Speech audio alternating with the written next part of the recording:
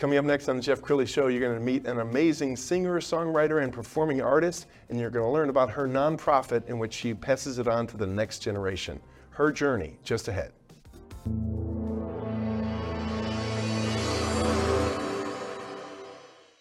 Many are predicting that the worst is yet to come, which is unfortunate, said one person here. Until now, they've enjoyed the reputation of being the nation's icebox. Watched a burglar in his home this morning by webcam. As a journalist of over 25 years, stories are what make my world turn. Reporting live from the Dallas newsroom tonight, Jeff Crilley, Fox 4 News. But in 2008, I took the jump from my familiar life and started a PR firm from my home. We're talking about anyone with a camcorder like the one I'm using becomes a television network. We started slowly growing the company, and we now have over 100 clients, and we've branched into the world of live digital broadcasting. I now own 8 different TV studios and have a huge team, and the stories that I now get to share are sometimes the most important of my life. Life has a funny way of coming around full circle. This is the Jeff Crilley Show. Well, I've always admired people who play instruments. I struggled in school. I tried to learn the guitar. I tried to learn violin. I never got good. And I really admire the people, especially those who are performing at an elite level. One of those people is Jess Garland. She's a singer-songwriter, recording and performing artist. She's my friend, and she's in the studio. Thanks for coming on the show. Thanks for inviting me in, Jeff. Awesome. Well, I'm fascinated to learn where your talent came from. Do you think it's something that you inherited, or is it something that you just discipline yourself to? I think it's a little bit of both. I grew up with both my grandmothers having a piano in their home, and I think a lot of the new generation just didn't grow up that way. So one grandmother had a piano in her home. My great-grandfather played piano, and my grandmother, she sang and grew up in church, and she had an organ in her home, and so I was always getting on her nerves, just kind of pushing all the buttons and stuff. So that was my first introduction to music. And then later on, was inspired I wanted to play the saxophone, but my parents told me to start on a clarinet first, and so that's the clarinet was my first discipline to music. Piano was the first introduction, Sure. But clarinet was my first discipline. And you're best known for your work with strings. We're going to play something. This is a song that has become a big hit for you. It's called Glow. Yes. Let's go ahead and roll a clip.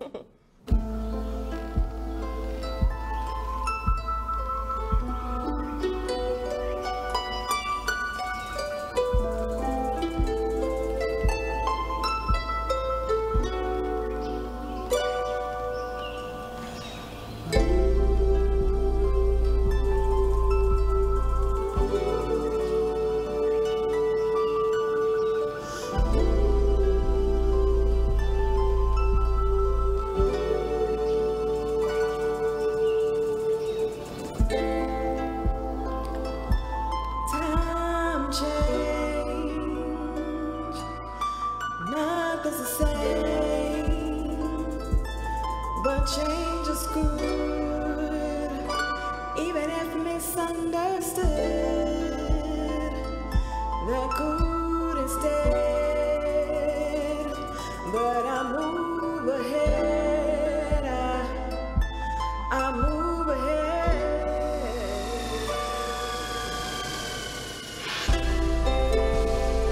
Be the best.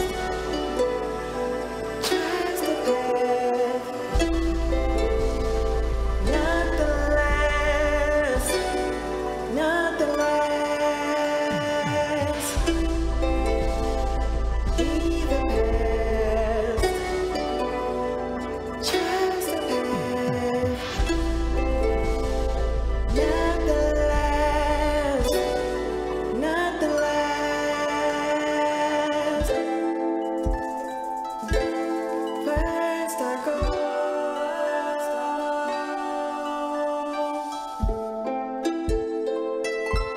Then I grow. And then I glow. And then I glow.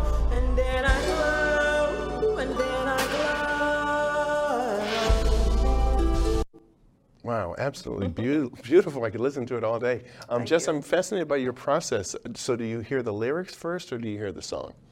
So I do this process called the morning pages from Julia Cameron's The Artist's Way. It's called the morning pages, where you just kind of get up in the morning and just write 3 full pages, just getting out whatever's that's on your mind.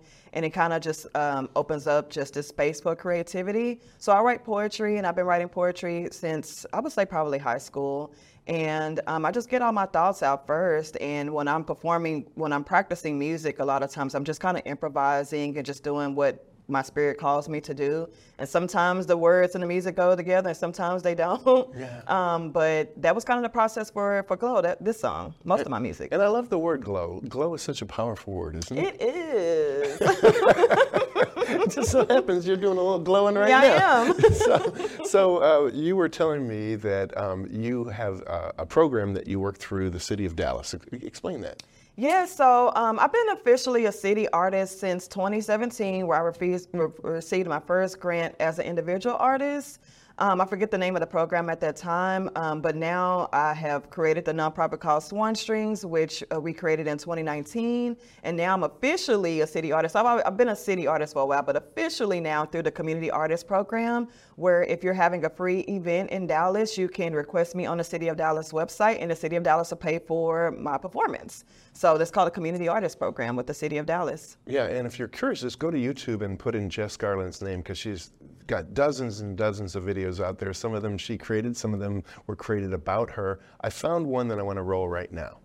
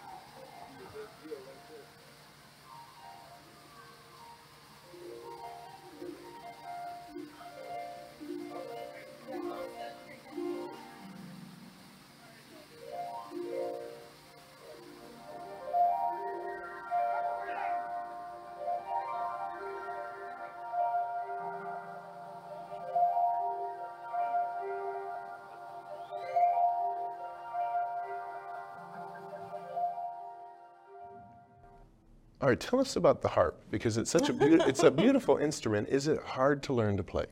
For me, my background is in classical guitar, and so so the story how I started playing the harp, I've always been interested. You know, a lot of people kind of dream of having a grand piano in their home, and I mentioned earlier that I grew up with pianos being in both the grandparents' home, but one of my grandmothers, she would always say she wanted a grand pedal harp in her home. So that was kind of my first thought of the harp. But here in Dallas, I was attending an event at an organic farm, and there was a woman there playing the harp, and she invited me to sit down and play, which I thought was odd, but I did. And it felt immediately natural. I just applied all of my classical guitar skills, and I've been playing harp since then. It's been over about 10 years now. Wow, it looks heavy. Do you have to have help? Help is nice, but I usually don't like people to touch my stuff. It's like, if you're not going to pay for it, just don't touch it. That's funny. Well, she has a heart for public service and for giving back. So we've got some pictures of a nonprofit that you started called Swan Strings, yes. And I want to show some pictures and tell us how this idea came to you. So it actually came to me when I was teaching at a nonprofit called La Rondalla in Oak Cliff. And I kind of saw that they needed some additional help. And one of the first grants, y'all went way back. One of the first grants that I received was as an individual artist to help La Rondalla. And for whatever reason, they weren't able to accept that funding. And I wasn't going to give the money back to the city of Dallas. So I was like, okay, I guess I'm starting my own program now. And I had to, within less than a month, find my own space, my own guitar students, and my own guitars. And I started a GoFundMe account, because normally with some project funding or City of Dallas funding, you don't get it until the project has been completed.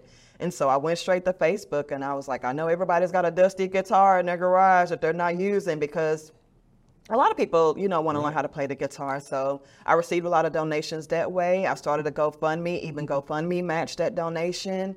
And I was able to start my program from there in 2017 as an individual artist. And then I saw the need as I continued to do it, and then officially became a 501c3 in 2019. Wow. Tell me about the power of music.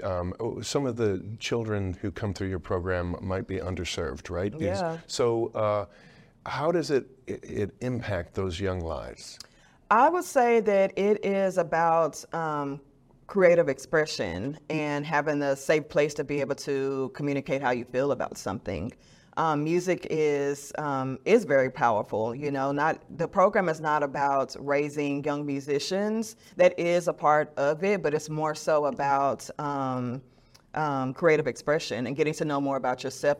Learning a music instrument is a discipline, and I even tell adults that I teach as well too that some things, it's almost like a therapy session. I'm not a licensed therapist at all, but some things are going to come up when you're learning an instrument. You know, you'll think about are you willing to give up easily, or are you willing to kind of continue to work on something? So you get to learn so much about yourself by learning this discipline. And I bet you see a lot of self-confidence grow through your programs. Absolutely. I have students that will come in and will not communicate at all, but they will still show up to class. And eventually it's just like, Miss Jess, and they're talking to me all the time. So I definitely see a lot of growth in my students through the program. Okay. Absolutely. Is there one student who kind of stands out in your mind? I know you've probably helped dozens and dozens of students over the years, but is there one that really touches your heart?